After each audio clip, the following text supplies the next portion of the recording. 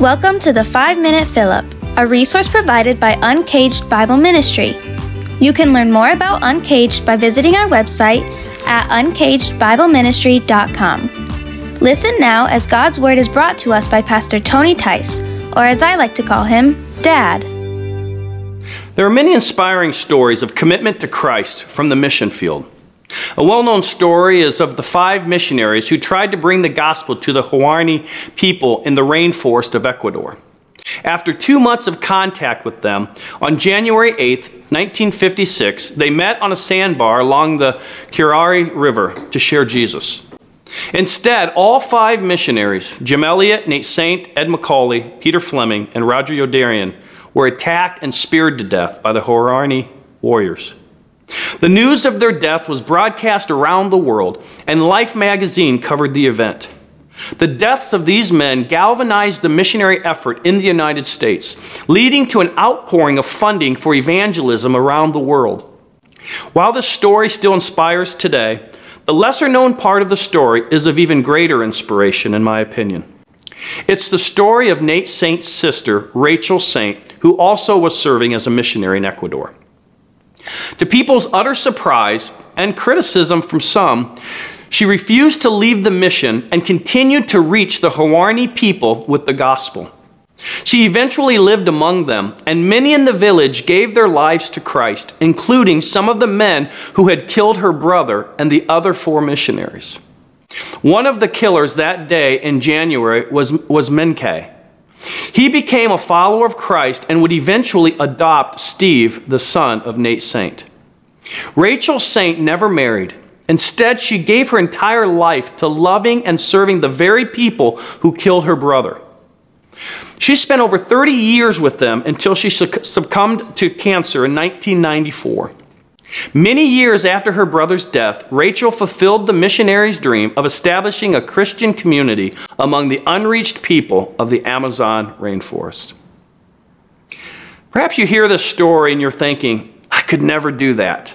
And I have to admit, if it was me, I hope I would have that kind of faith, that kind of love, but I don't know. It's a lot easier to love people who love us back than to love those who hate us and have done us harm, or harm to the people we love. And Peter touches on this in today's devotional. Look at 1 Peter 2, verse 18 through 21. Servants, be subject to your masters with all respect, not only to the good and gentle, but also to the unjust. For this is a gracious thing when, mindful of God, one endures sorrows while suffering unjustly. For what credit is it if when you sin and are beaten for it, you endure? But if when you do good and suffer for it, you endure, this is a gracious thing in the sight of God. For to this you have been called, because Christ also suffered for you, leaving you an example, so that you might follow in his steps. Now that's a tough ask. Do good to a master, or more applicable for us today, a boss who has mistreated you. You might think, they don't deserve that. And it's true that they don't deserve it. But really, do any of us deserve God's mercy and grace every day? Do we deserve to stand before a holy God despite our sinful ways? While Rachel Saint is a great example of today's principle, the greatest example is Jesus. Jesus always did the right thing, even when treated the wrong way. Instead of anger and bitterness, it was love and compassion that Jesus felt on the cross, even to those who put him there. You could say all of them and us put him there because of sin. What were some of his last words on the cross? Father, forgive them, for they know not what they do. The reality is, this side of heaven, sometimes we are not going to be treated right. But like Jesus, will we choose to do the right thing when treated the wrong way?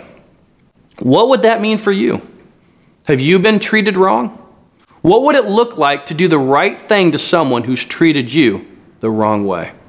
It's not easy, but that is the way of Jesus. Let's pray. Father God, help us to choose to do the right thing even when we're treated the wrong way.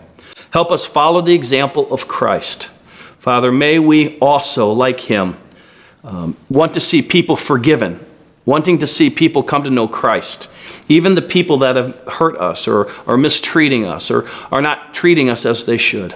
Father, may we choose the way of Jesus. And for his name and for his glory we pray. Amen. We hope you were encouraged by God's Word today.